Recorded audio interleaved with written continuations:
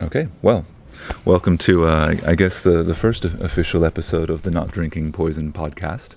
My name is Aaron Askoff, and I'm here today with my friend Michel Moulherat, who has led an illustrious career in natural wine, and he also has the distinction of probably being the person who most responsible for my own discovery of natural wine back when I first moved to Paris in 2009. Today we're sitting in a lovely garden in the town of Loches, in the Touraine area near Tours, in the Loire, and we're here to chat a bit to Michel and learn more about from his incredible wealth of experience in some very formative years of the world of natural wine. So, hi Michel, how are you? Hi, hello. So, I guess you'd say your time as a wine retailer covered in Paris at the La Cave de l'Insolite. That was from 2002 roughly through 2011. Yeah. And but you were already into natural wine circles before that? Well, to be honest, it was like I guess proper curiosity. I was wondering why all the background I had on wine, properly, scholar type of, and I wondered why should it all be used chemicals in the vineyards and in the cellars, lots of it, and no one ever mentioned that. It was like natural to use all this chemistry into the wine. So I started actually asking questions and meeting people that were, I guess, more open-minded than the average, and it started experiences of no sulfites, no chemicals in the vineyards, and I grew up a great interest for that sort of work, and it was my taste, to be honest. I prefer that type of wine than the conventional wines with sort of more chemicals in the cellars and the bottle. And so that was already back in the 1990s that you'd kind of tended in that direction? I guess very late 90s. I ran into people like Jean-Pierre Robineau, or like, all these kinds of, a little older than me, but they were interested, and I kind of developed the taste for that type of wine with them. Because to rewind a little bit, I guess you had a more classical wine education. When did you begin that? You said it was right after military service. Yeah, just right after military service. I worked 6 months in a stock exchange, Bourse de Paris, for a few months, just to make a living. It was next door to my home at the time, and I applied for a job at Stephen Sparrow's shop, Cave de la Madeleine, in the 8th, and we did a lot of classical wines, to put it that way, and. It's a little later on, and I worked for Tim Johnson and Mark Williamson at the Willys Wine Bar. It's more like a restaurateur job. And I learned more about every region, but I had a really classical background at the start. Trying to be thorough and learn about Italian wines, Spanish wines, but all regions of France, which is quite a bit of a work, because it takes forever to learn it all. And then back in, I guess in late 99s, not 90s, so maybe 98, 99, I started to get interested in the natural wines as such. You mentioned Jean-Pierre Robineau. At that time, he would have had the second location of, was it Langevin, his bistro, yes? I went to Langevin in 11th, near Place Voltaire. It's great for fun, just tasting wines and talking about wines. Very, very interesting, a lovely time, actually. Very, very interesting. I really liked it. Met a lot of winemakers there, and even when he moved out to the Grand Boulevard, I went to his place. It was different. It was more or less a restaurant, but the Langevin first place was a proper wine bar. Lots of wines to drink, simple food, which was perfect to taste wines. Really, And so basically, it's interesting. Like around the time that Robineau decided to embrace his lifestyle as a vigneron, around 2001, and that was also right around the time. Shortly after that, you became a caviste yourself. Yeah, I worked for Stephen for 2 years, and then I guess almost 3 years for Mark and Tim Johnson, Mark Williamson, Tim Johnston.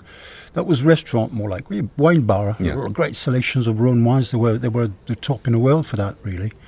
Then moved back I worked for 5 years in the Crillon as a sommelier, with a gear, with a uniform, and then moved on to start my own businesses. A wine bar in the 15th where I lived, so it was quite handy. Long hours, very long hours. You had a place in the 15th? Really? Yeah, at a small wine bar. Okay. What was that beer. Called?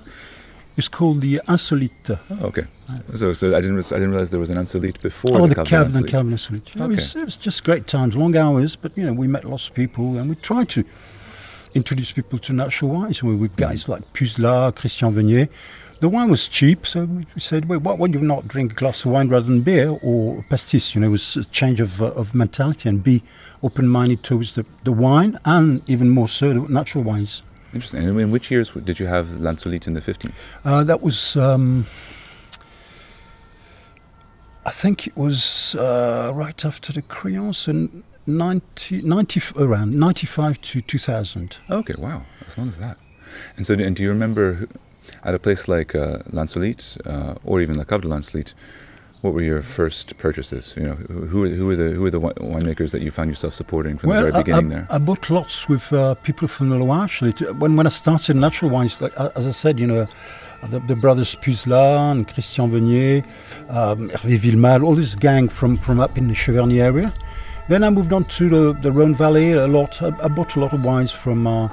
In those days, you could buy wines from Thierry Allemand or Darin Ribot, and farther south. I worked a lot with Marcel Richaud, Jean David, Guy Julien, all these guys. Which I very often say that what was interesting is meeting the guys first, and then get to love their wines. But the people were very important. That was the real difference between buying wine blindly because they had a brand mark or a nice label. Mm-hmm. Now we went further down into the proper juice, the vin, the wine, and the people making it. Yeah, I mean, it's one of the. I mean, I always tell people one of the reasons I've stayed in Paris so long myself is because it's so easy to get to the wine regions.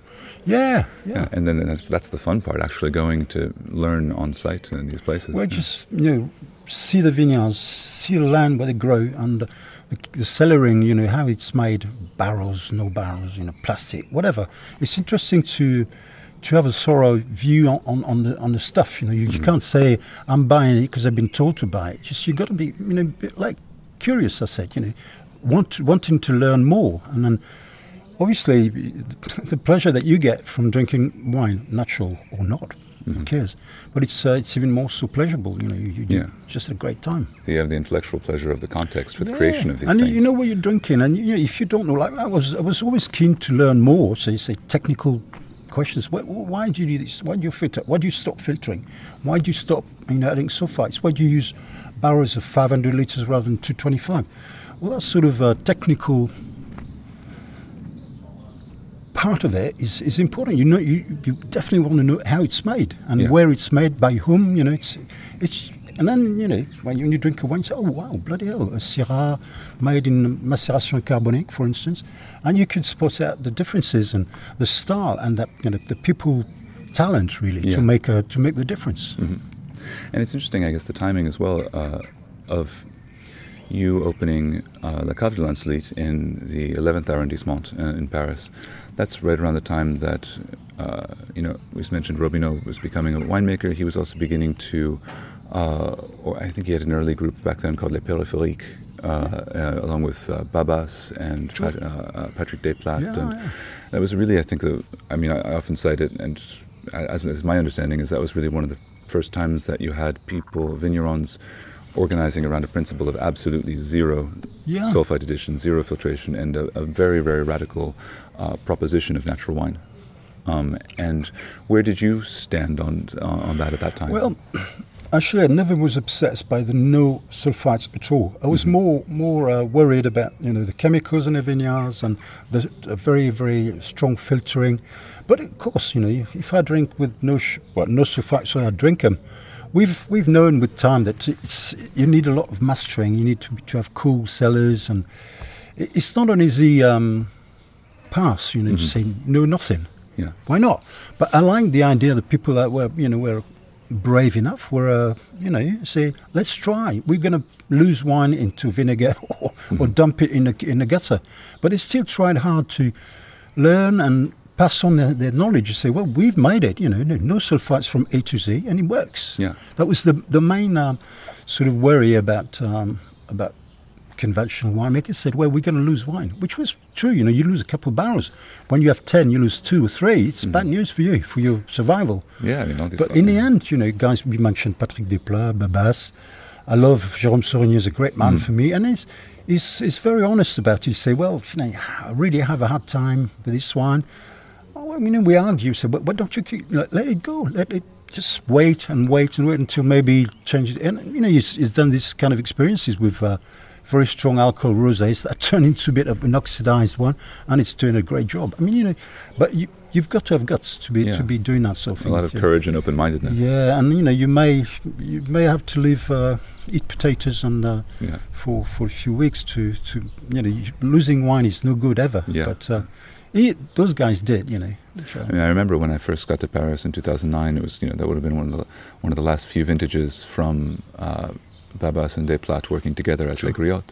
And I remember those were some of the most shocking wines, bottles I had ever seen or tasted in Paris at the time, because you'd see a whole cyclone of what looked like leaves, like extreme leaves or tartaric deposits or all these things. No filtering, very, very. But also like things bottled in a very living state. And you've got to.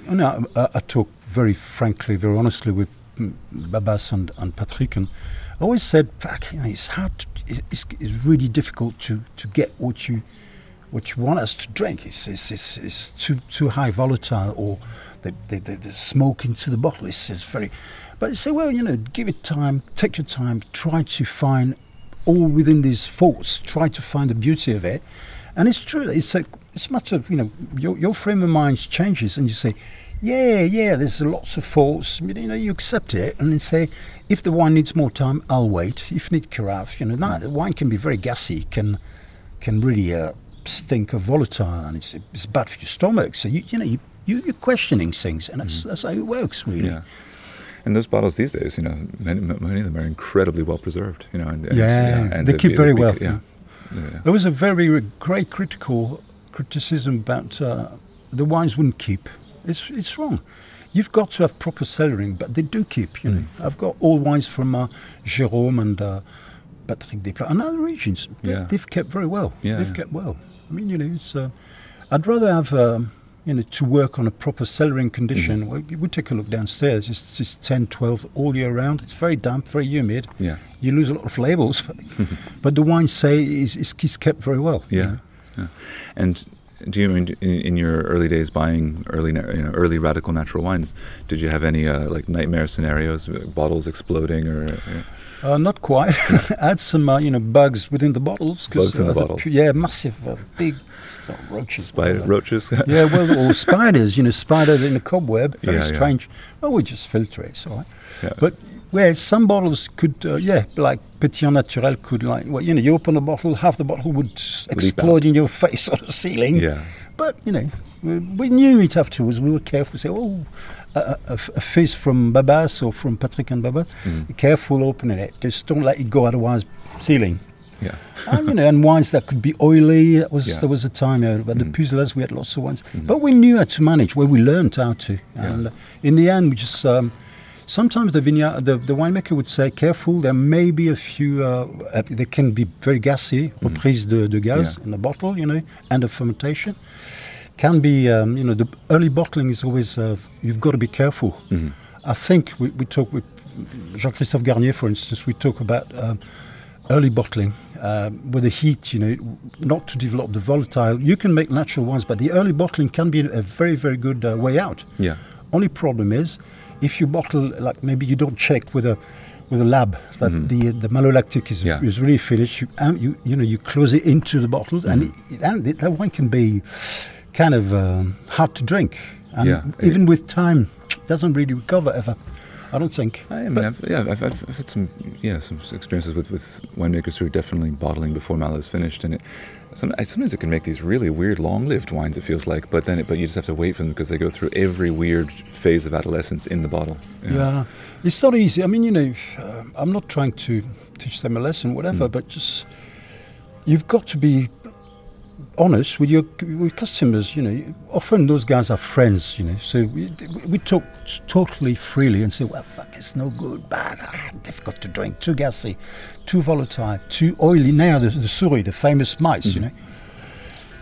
The climate has changed, and the way to grow wines has changed. You don't run the vineyards the same way, and the fermentation has changed, and the bottling should change, and the élevage should change. So we're in a phase of different ways of doing it. It doesn't mean that you forget about where you come from, the past or the tradition. I'm keen on keeping tradition. Say big food rather than small Bordeaux or Burgundy barrels, but you've got to be looking at things very seriously. Changing the yeast work, changing the bacterial panel there. It's not easy. You've got to.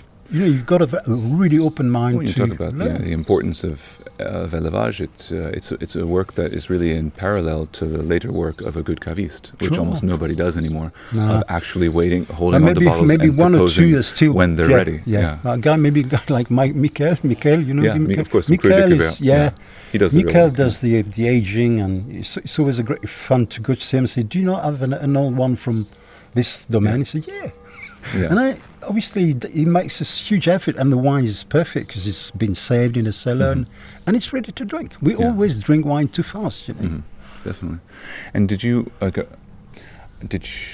before you closed the Cave de l'Insolite, did you already have a sense that the natural wine market was accelerating in some way, or that it was? There's definitely a greater demand for bio wines, organic wine. Then do most people would say I demand, je veux absolument a bio wine, bio wine, but are they ready to go a step forward with natural? Some way, but definitely the organic wine is most people wouldn't buy. Even elder people say no bio, I don't buy. They want a bio wine, and the natural wine will take a bit more time. But obviously slowly, But even in Bordeaux and Burgundy, guys are doing natural wines. They were the last to join the crew. Yeah. But evidently, guys like Loire Valley was very much in advance. All the guys from Ardèche, André Calèche, all the guys from there, Andrea and Gerald Dustrik and Gerard was the first to say, get out to the cup, and I'll have you have fermage on my little Syrah here, or the Aramon, whatever. And then there's spots of natural wine. It's everywhere now. These clusters seem to change the region. There was a few precursors, they say, well, let's go for it. And we try to go all the way there. Even with failures and losing wine, they still, kept on looking for it, doing it. Yeah, I mean, there's a negociant in Ardèche now, Daniel Sage, who was telling me once about his path in winemaking, and he said straight up, in the early 2010s, there were a couple vintages where I probably could have made better wines by adding a little bit of sulfites, but then I wouldn't have been learning how to make wine without sulfites, and I wanted to learn how to make wine without sulfites. And that's a quote that really stuck with me about this perseverance and with this path, because one little thing like sulfites or filtration, it conditions all of the path that goes up to that moment. It's not an easy path, like to say I will only drink natural wines.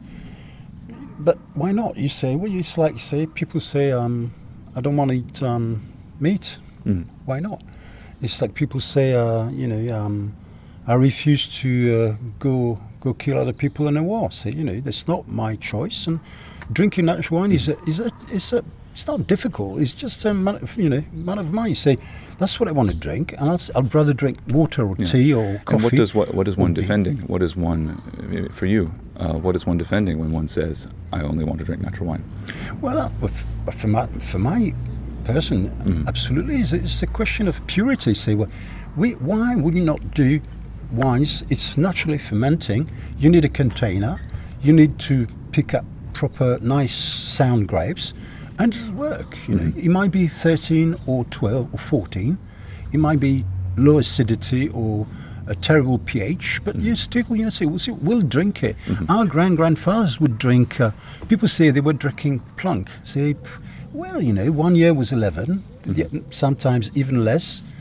They drank tons of wines compared to us. They drank, 1930s was, the average was 175 litres. 60s was 100. Per now person, we're talking 40 about per year. Yeah, yes. Yeah, consumption per capita and per year. So now people say, well, then if you don't want to drink plunk, you drink pure wine, proper natural wines. And it works. Some years it'll be better than others. Jean-Christophe Garnier in Anjou has made some fantastic 21s. Very low alcohol, bitter, biting the sharpness of it. Yeah. Of course, his 22s are very different. Nothing to compare. But I love the 21s. They're very, very, very good. 21s everywhere. It's such a wonderful vintage. Yeah, well, some did very little. Christophe Fouché from La Lunotte did 2 barrels instead of 40. So it's bad news for him because he did too little. Is it frost?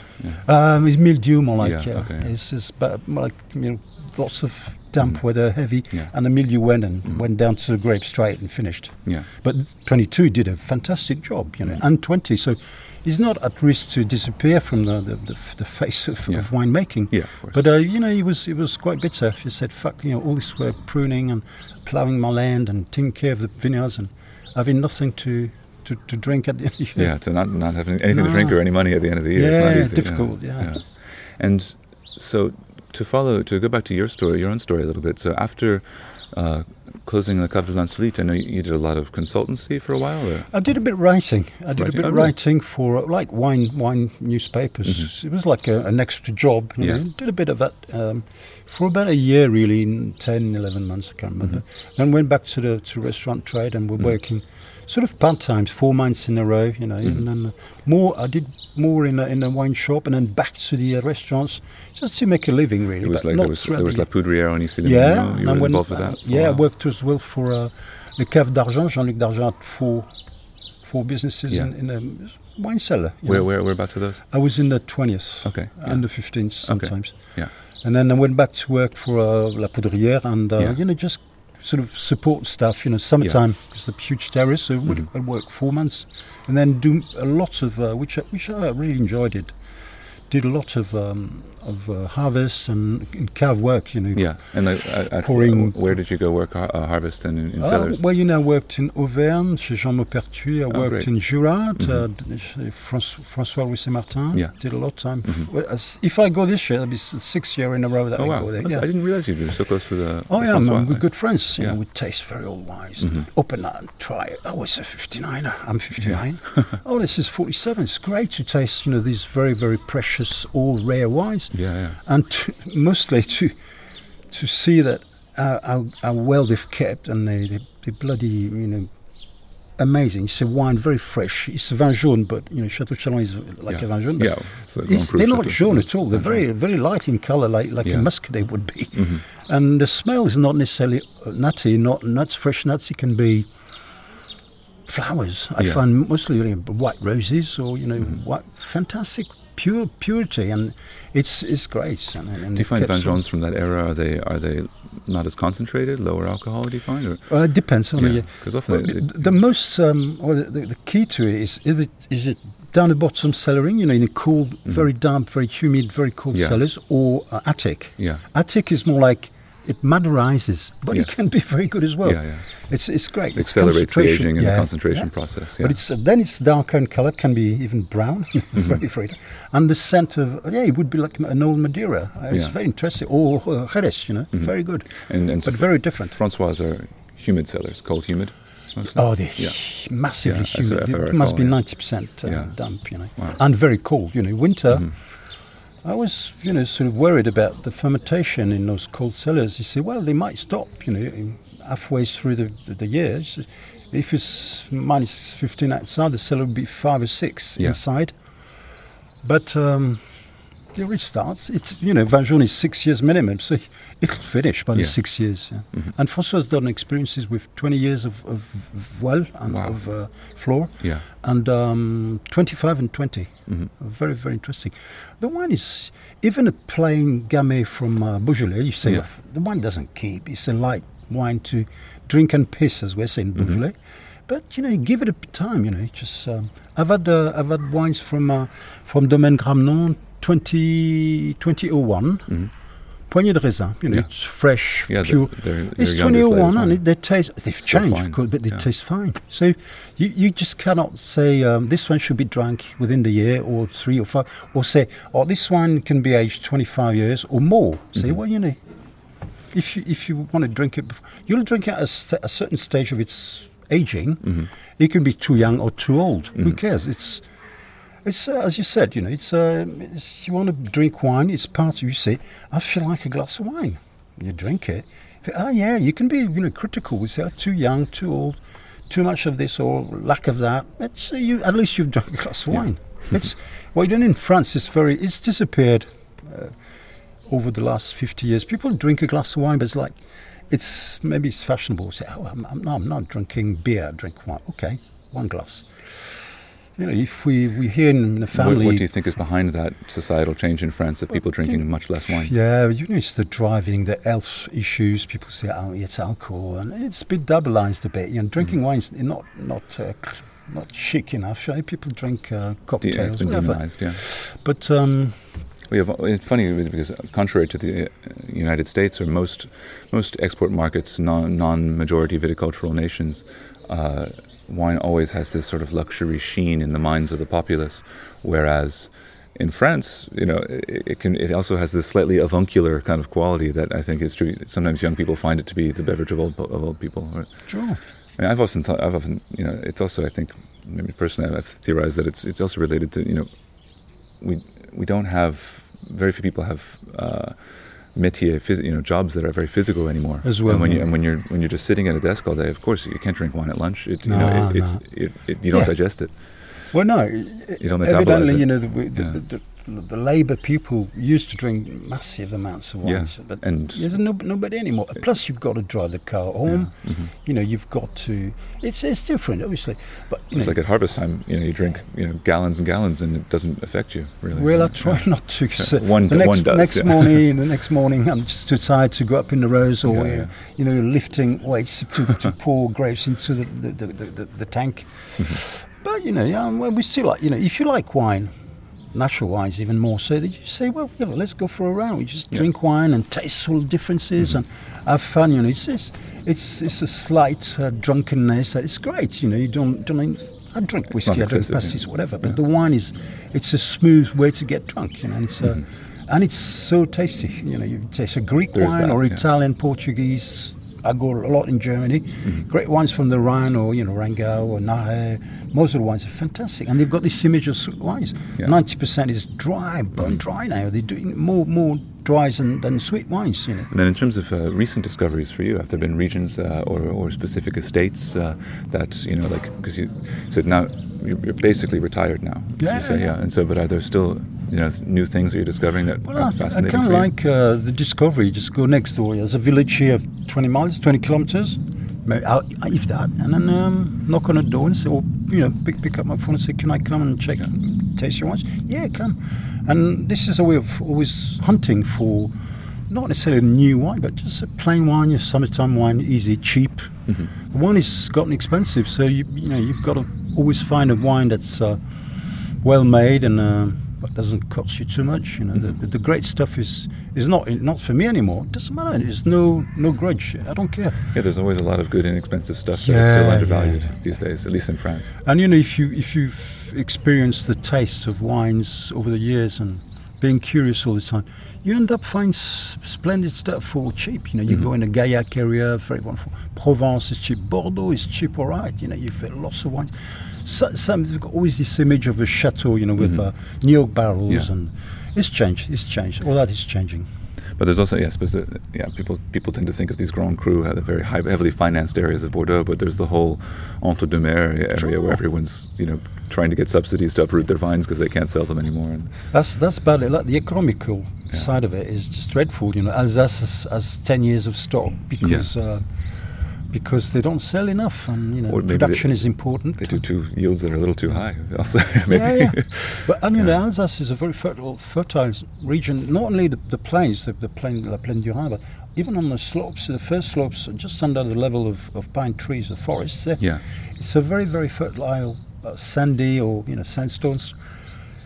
And even if you are pruning seriously, you still end up with 40 hectares. 40 hectares an hectare is high yields. Well, it seems like a lot it'd be a lot for a lot of the natural guys in the Beaujolais. They'd be very happy with 40 hectoliters per hectare. But in Alsace, I remember even well-respected, excellent natural vignerons saying in 2018 they were doing like over 100 hectoliters per hectare, on certain whites. Which 2022 was that way as well. Huge. Yeah. Then again, if it's good because you have a lot. You've got to ferment it all. It's you can do, but you've got to take the right angle. Say, well, in the Jura, the Pinot Noir was it was ripe. It was 12.5, so it's ripe enough.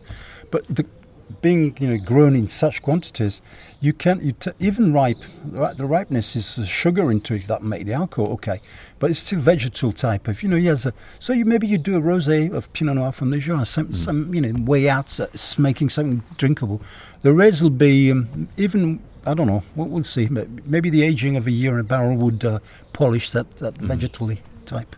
I don't mind the vegetal, but sometimes it's harsh. And you find it's related to yields, or it's related to more the terroir there? Or? I don't know. It's 2022 was very odd. It was really the rain came at a time that you're not expecting anymore. Okay. It came away like Jean-Christophe told me he had a huge couple of rainstorms, big ones, week before it decided to pick up the grapes.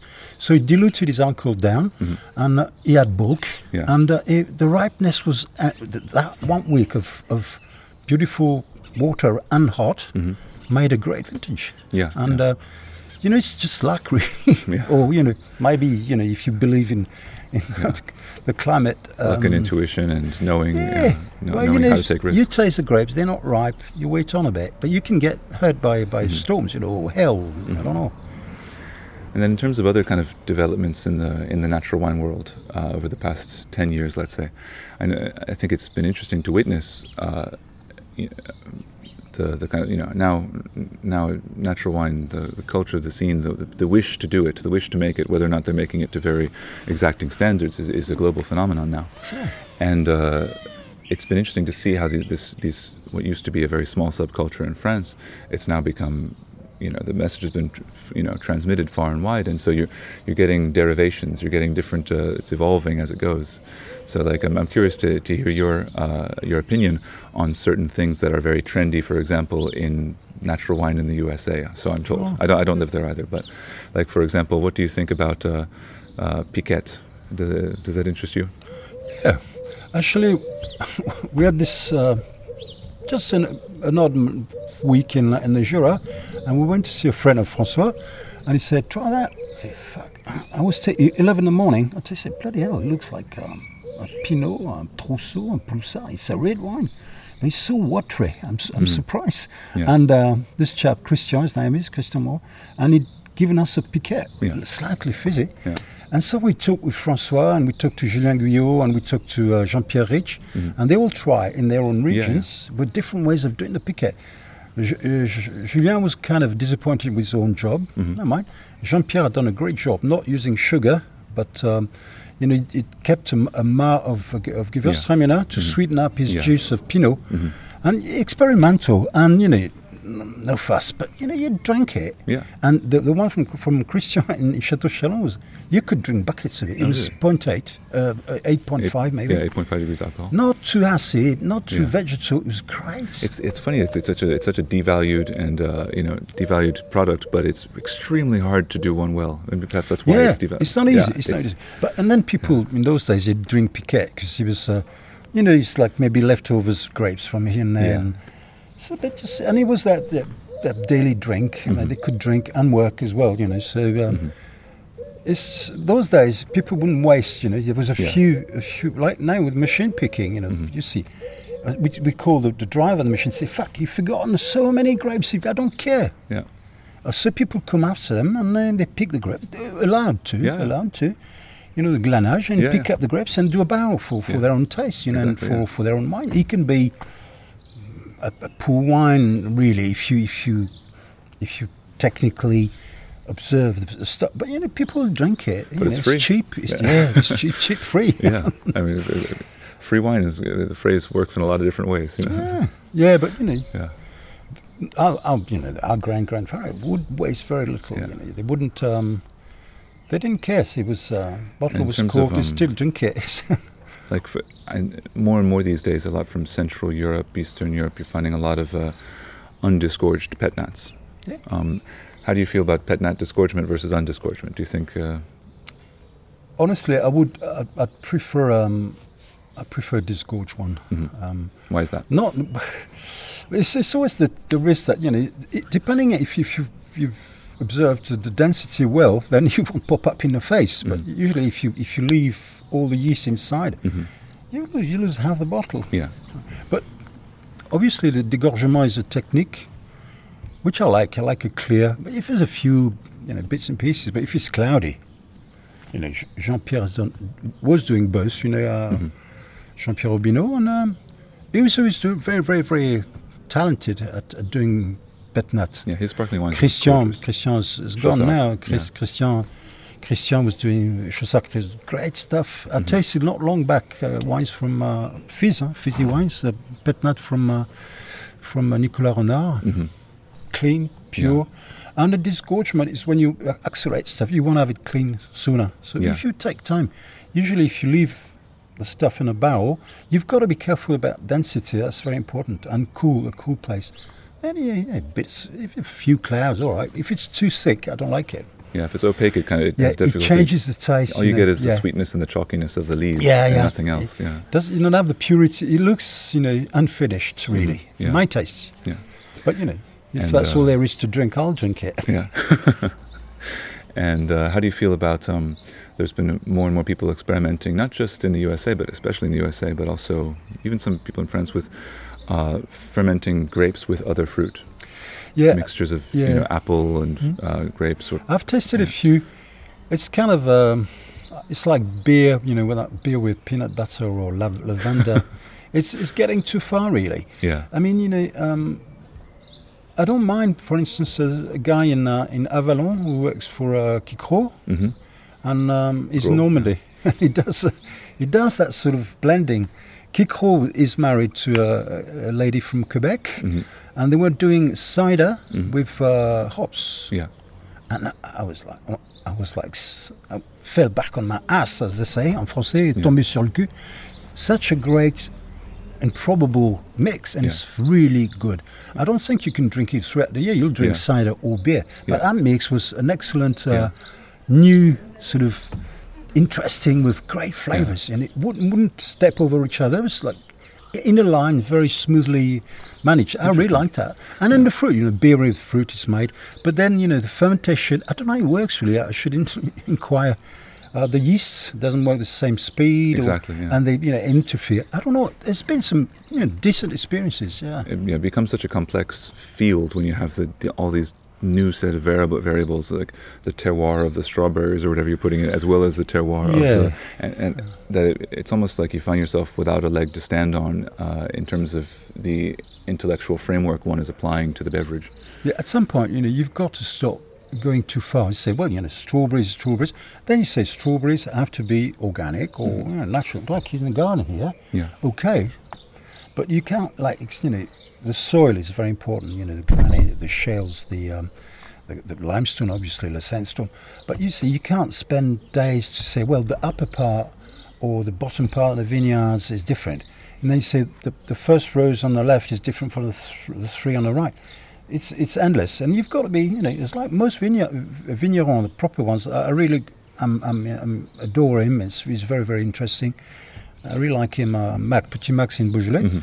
And I said to him once, he was giving me a tasting with all the barrels in the cellars. I said, fuck, I want this one. I said, I want these 300 bottles for my tea, for my taste. Yeah. How much do you want? He said, no, come on, you must be kidding. This is the best from Saint-Joseph, Papa.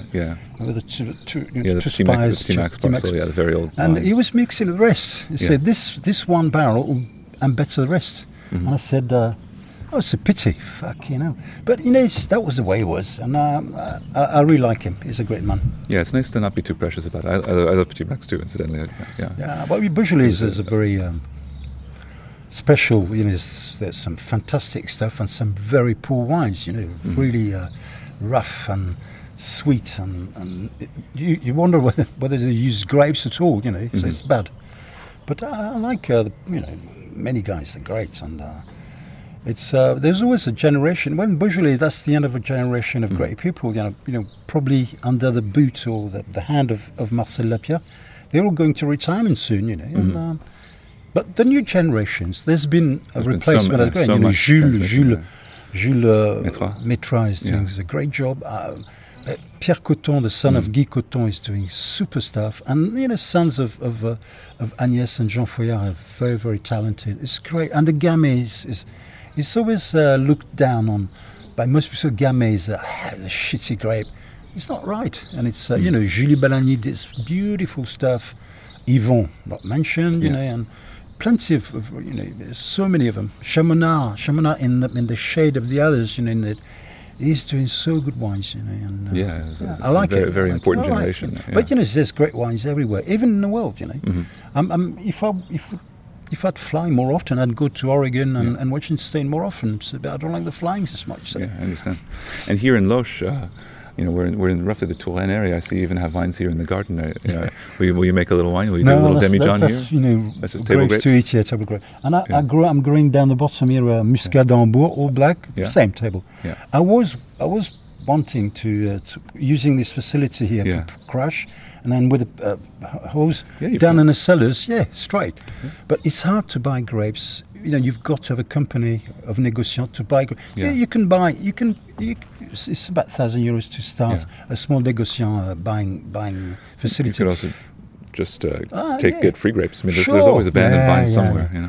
But I've sort of thought it over and said, if I'm not making my wine, I'll go to see my mates and I'll buy wine just after the mellow fermentation, and then use those big demi-johns, massive. I've got many of them. Yeah. Fill them up, and with Christophe Fouché, we discussed it already. He hasn't made up his mind, but buy to fill up at 10 litres or 15 of Sauvignon. Yeah. That's already high volatile, but we can, with time, we can do a Rancio style, or we could do a voile even. Why not? I mean, it's pretty easy to find a tiny little press too. Just do the press here. Might as well if you're going to go that far. But I've discussed with lots of people. I've discussed with François Hollande, with Sébastien Riffaut, with mates. I like Babas and Jean-Christophe Jérôme, Gilda Biclair, all these guys, and very random talk about how to use bonbon, the glass demi-johns, rather than a barrel. Say, well, makes sense. You can do. Totally. It'll be a very different oxidation of the wine. Because there's so little porosity. A smaller volume, and the glass is not like wood. It wouldn't go into it very often. The only problem is if you buy, the 50 litres. I've got a couple of 50 litres. Bonbon. You have to have many friends to drink them, to lift. You really need the cage that goes with it. Otherwise, you've got you 2-3 days, 4 days maybe to finish it. So you got to bottle it. With a bottle. If I would bottle it out, I'd do that with loads and pour it. Definitely. I mean, you mentioned Sébastien Riffaut there. I know, and I know you were one of the signatories of the letter circulated. Well, he's a good friend of mine. It's true. I've known him when he was 20. He's 40. I mean, you guys were the same generation in Paris. I mean, he was working at Lavinia around the time that you were working. I knew him then. But I mean, I know there's been some blowback against people who signed the letter because of the. But for you, it was important to take a stand for. As I would have for due process. Something I knew, and the process it's not my thing. But some friends of mine wouldn't talk to me anymore because I'd signed a letter. Say, well, say why not? Say no, you took the wrong side. I said, well, maybe I'll wait on the judgment. It's been made. And I feel sorry that our world is a small world and it's been, hurt and diminished by that story, everyone taking sides, which is all right. But, I spoke to many people that you and I know, and they would look me down because I took a side. And I said, if he's guilty of whatever, I'll be the first to go and punch him in the face. It's just, but the justice was underway. So he's been hurt. But he's been here a couple of times with his family and wife and kids. But I'd like this story to stop. I spoke to Antonin about this, and he said, "Well, it's a very complex case," which I understand. I've read all that was to be read about it, and let's go back to doing natural wine. That's my idea. It doesn't mean that I don't know Isabelle Perrault. I've tasted her wines, never run into her. But I definitely... It wasn't done out of malice, what she did. I mean, I know her for a long time, too. But I definitely know a fight, or, a will to stop some very, very filthy, nasty actions towards women is just the fairest on earth. But the way that the truth, what was the truth? You don't know.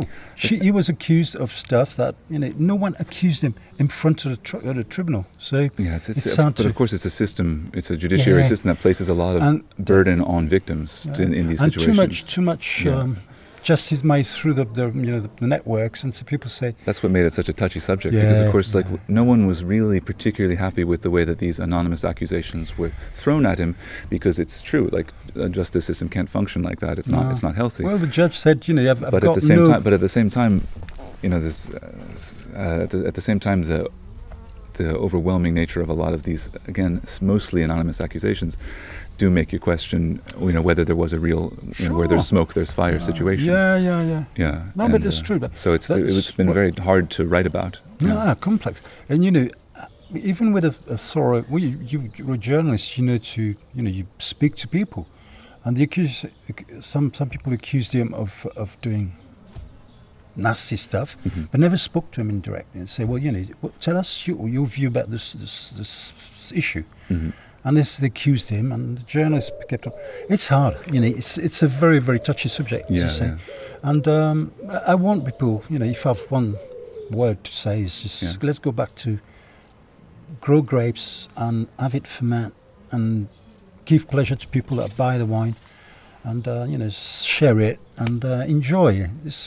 Life's short, so entre guillemets brackets, no time to lose time on. It's been judged, finished, over. Well, the defamation case has been judged, but none of the victims have arguably had any justice. The victim, but they need to identify Denmark themselves to get justice on some level, which is, again, that's not a wonderful status quo for even the most enlightened societies don't have a good record of prosecuting these acts or getting them reported enough because of how much reputational harm it can do to the victims and how much time it requires for them to continue relive traumatic situations. That's true. So that's the tough part of that situation, which is it's caught between a rock and a hard place, in the sense of like the incipient weaponization of the internet about every small slight issue, and also the wish to want to take victims seriously in the ways that they're most comfortable with expressing themselves. But anyway, it's true. It's nice. It's interesting when natural wine becomes much bigger than natural wine. Like with, for example, speaking of the Jura, with the purchase of Ganavat by the Swiss-Russian investor who was the son of the oligarch who then found himself on the sanctions list. It's crazy. Van Ganavat took the business again. He retook over. There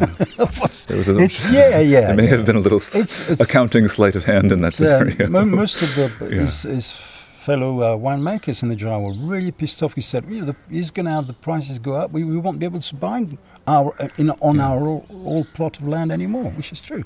Lots of Burgundian buy from they cross the river, the Saône, and buy in Jura. And that's not necessarily really, a Russian. It's all proper French from New Saint-Georges and Beaune, and they've got the cash, so they buy off. They buy the house, the farms, and everything. And that's really something that's hard for us to understand. I remember it took me a long time to understand it after moving to France. In America, people think that if your prices are if you make a product and its prices are going up, then that's a good thing. People think that if you own land and its value is going up, then that's always a good thing, and they don't. It's not in the American ideology to understand that that's not a great cycle to be in, and that will eliminate paysan agriculture. It's only the richest. Exactly. The guys that got more money get more land, and it's and the small local bloke, chap or lady that goes to the school at Montmoreau, and he wants to buy a few acres to start his business and slowly build up his domain. Won't be able to anymore. Exactly. No one wants Rotaliano or not Rotaliano. Rotalier.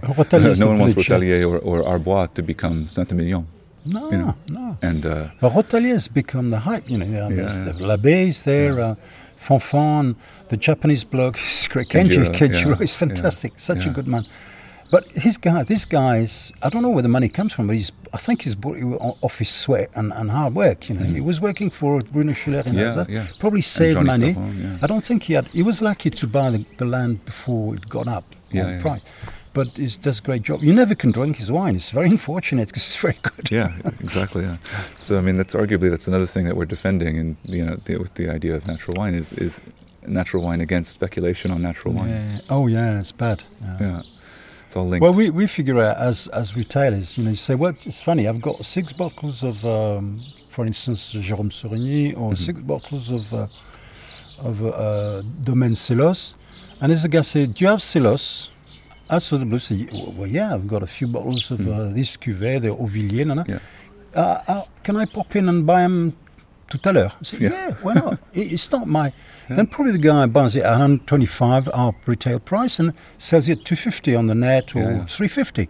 And it's not for me. I got my share, which is already mucked up. Mm-hmm. But the winemaker says, I do the wine, I buy the barrels, I've got to save money for the succession, and at the end, who's making money?